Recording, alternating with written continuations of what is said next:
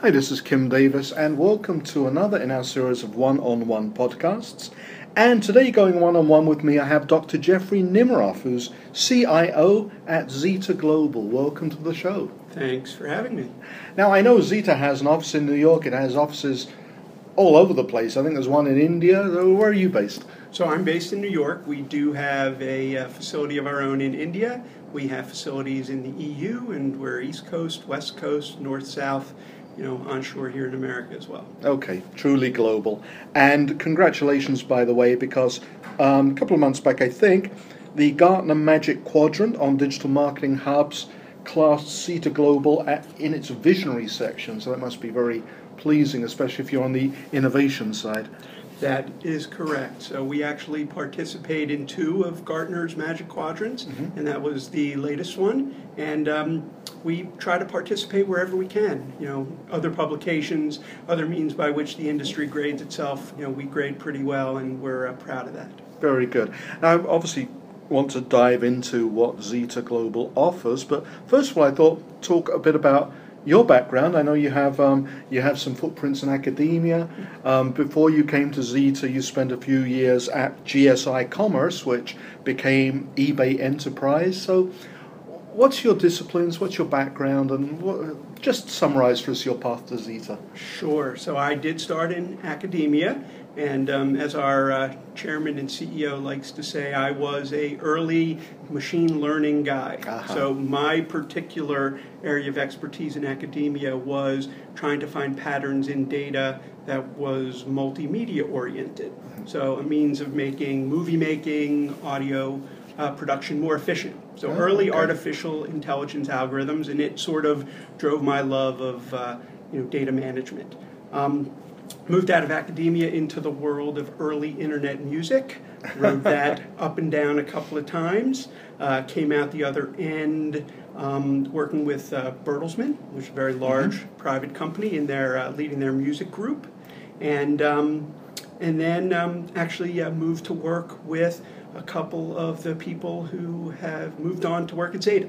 So I have an early relationship in marketing analytics in the early 2000s with Steve Gerber, who's our president and COO. After working with them for a little bit, I jumped into the e-commerce world, working with GSI Commerce, which became eBay Enterprise.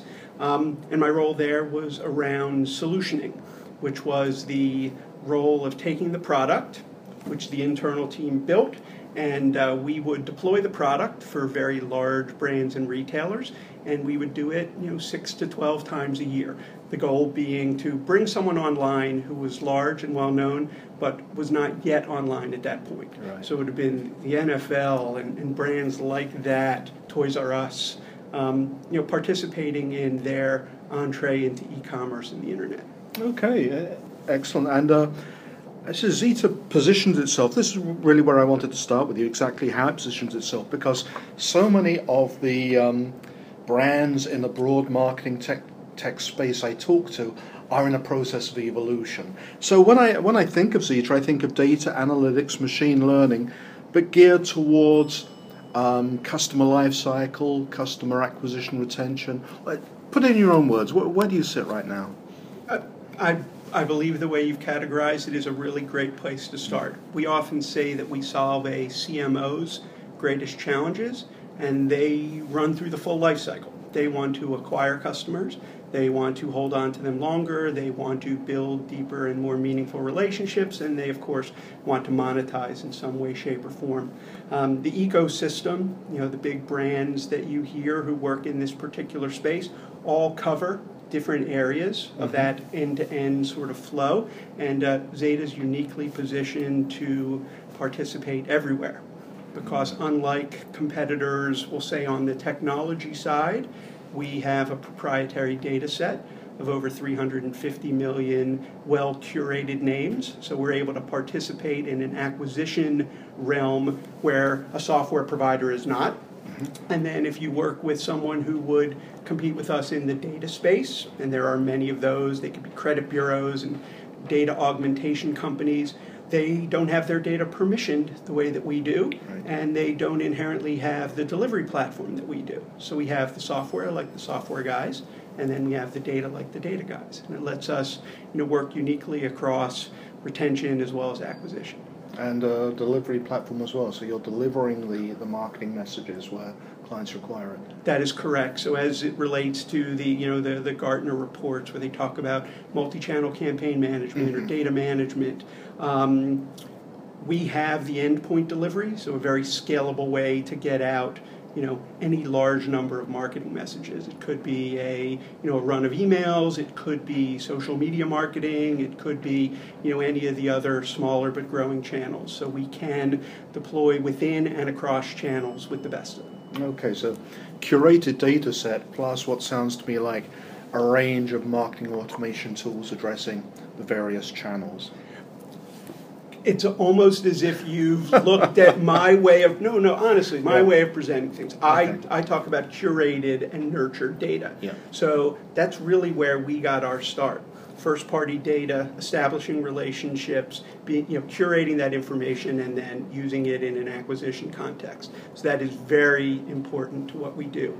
And then, of course, the technology to make it all actionable. Okay, now, I've seen CRM highlighted amongst in your portfolio, as it were. So I can assume you've got clients' CRM data which you can use, but you have other data sources, correct? So that is correct. So if you think about the standard CRM relationship, especially in my world of information, that is completely and utterly our client's information. So segregated, securely managed, and specialized towards those particular CRM clients with the goal of allowing them to have very meaningful conversations with those people they know.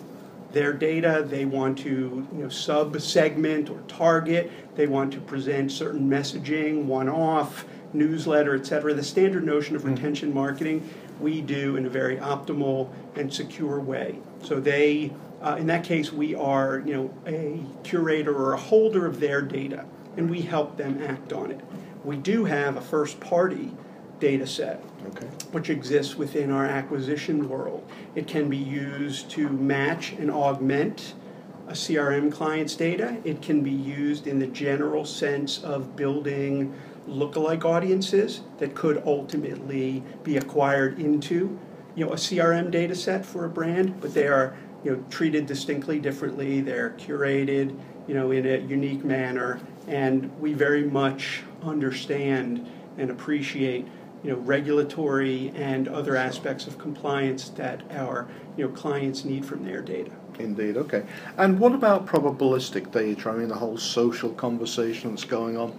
All that data where there are a few more steps to take to tie it to particular individuals. Are you sourcing that as well? So we participate in that ecosystem as well. So where where we're sort of broad is in the algorithms that can ultimately link data together, the algorithms that let a CRM population with their success rate be extended into the world of our data, audience extension, lookalike models, etc. We then have the means by which we can either pass the appropriate keys or the appropriate criteria into the social media marketing world, to extend in that particular capacity. So we do, through our data science group and through the algorithmics, extend that data in a probabilistic manner. Okay, now you've mentioned the great phrase which is on everyone's lips, machine learning. Personally, I prefer that to artificial intelligence for all kinds of reasons we could go into. So tell me, where does machine learning enter into your various offerings? Great question, and I agree. Coming from from academia, artificial intelligence, that aspirational notion of the mimicry of the, either what we can do with the human mind or doing it how the human mind does it, very broad field. Machine learning to us is around algorithms for prediction and patterns, for the most part. If you drive things in a supervised manner, You let the algorithms work against success criteria that you know, Yeah. a set of transactions that say these people have done whatever you wanted them to do. So how do you find patterns that extend into those people who you don't know? Yeah. But again, with that chosen success criteria, we build a lot of algorithms based on that supervised approach.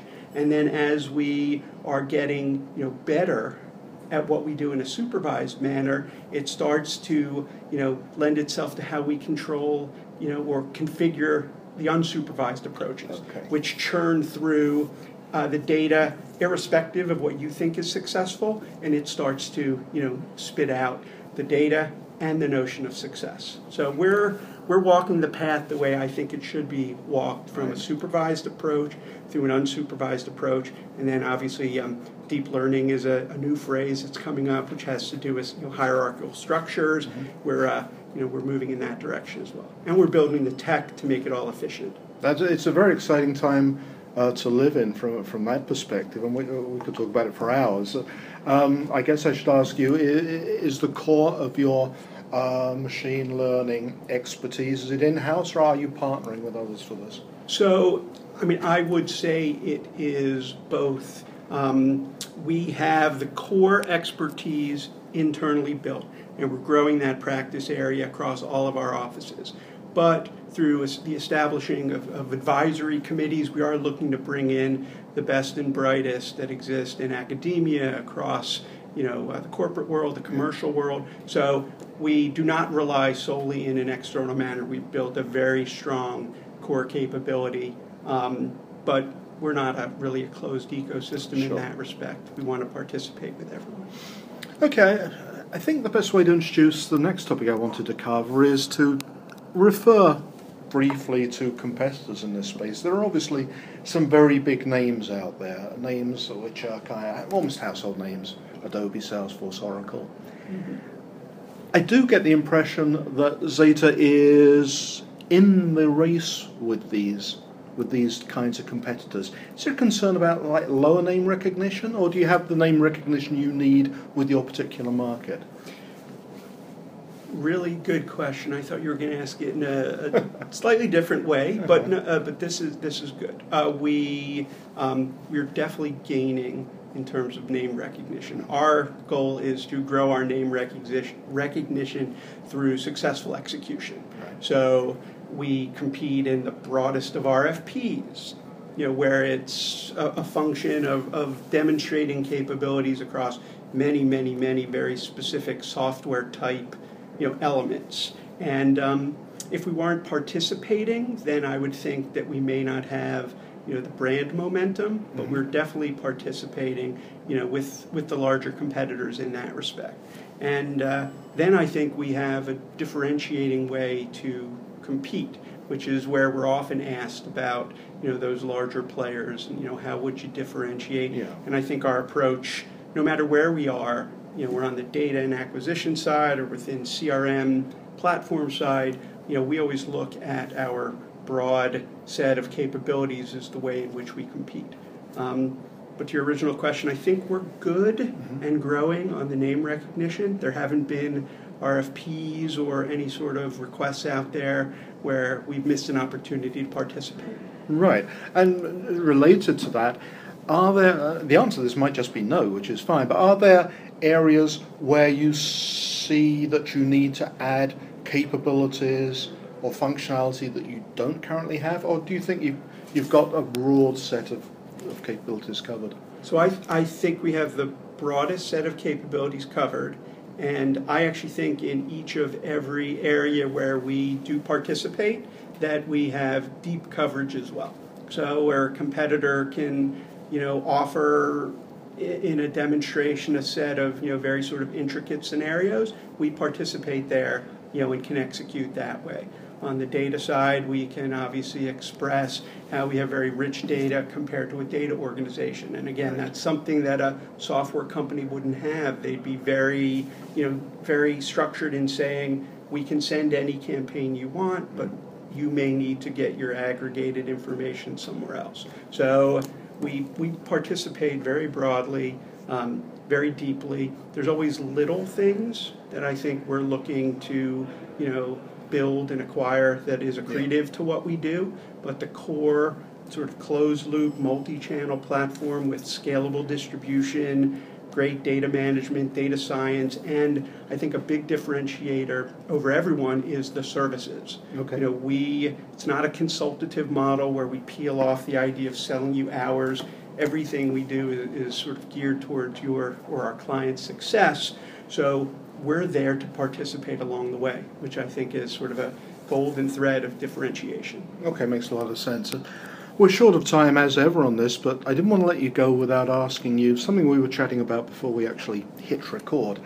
You're a CIO, and I get to speak to a lot of senior marketers, CMOs, people in the C-suite who come from a marketing background. But of course, we always end up talking about data and technology and software. So you were talking to me about how CIOs and CMOs go forward together in this evolving space. Maybe you could elaborate on that. Sure. It's actually been something we've been discussing internally, and I discuss in a lot of forums. To me, it's about partnership, and the partnership is often simply expressed as the marketer, the CMO, their team bringing in the expression of what they want to do. They may have some ideas about how it's going to get done, but I think that's where the partnership establishes themselves.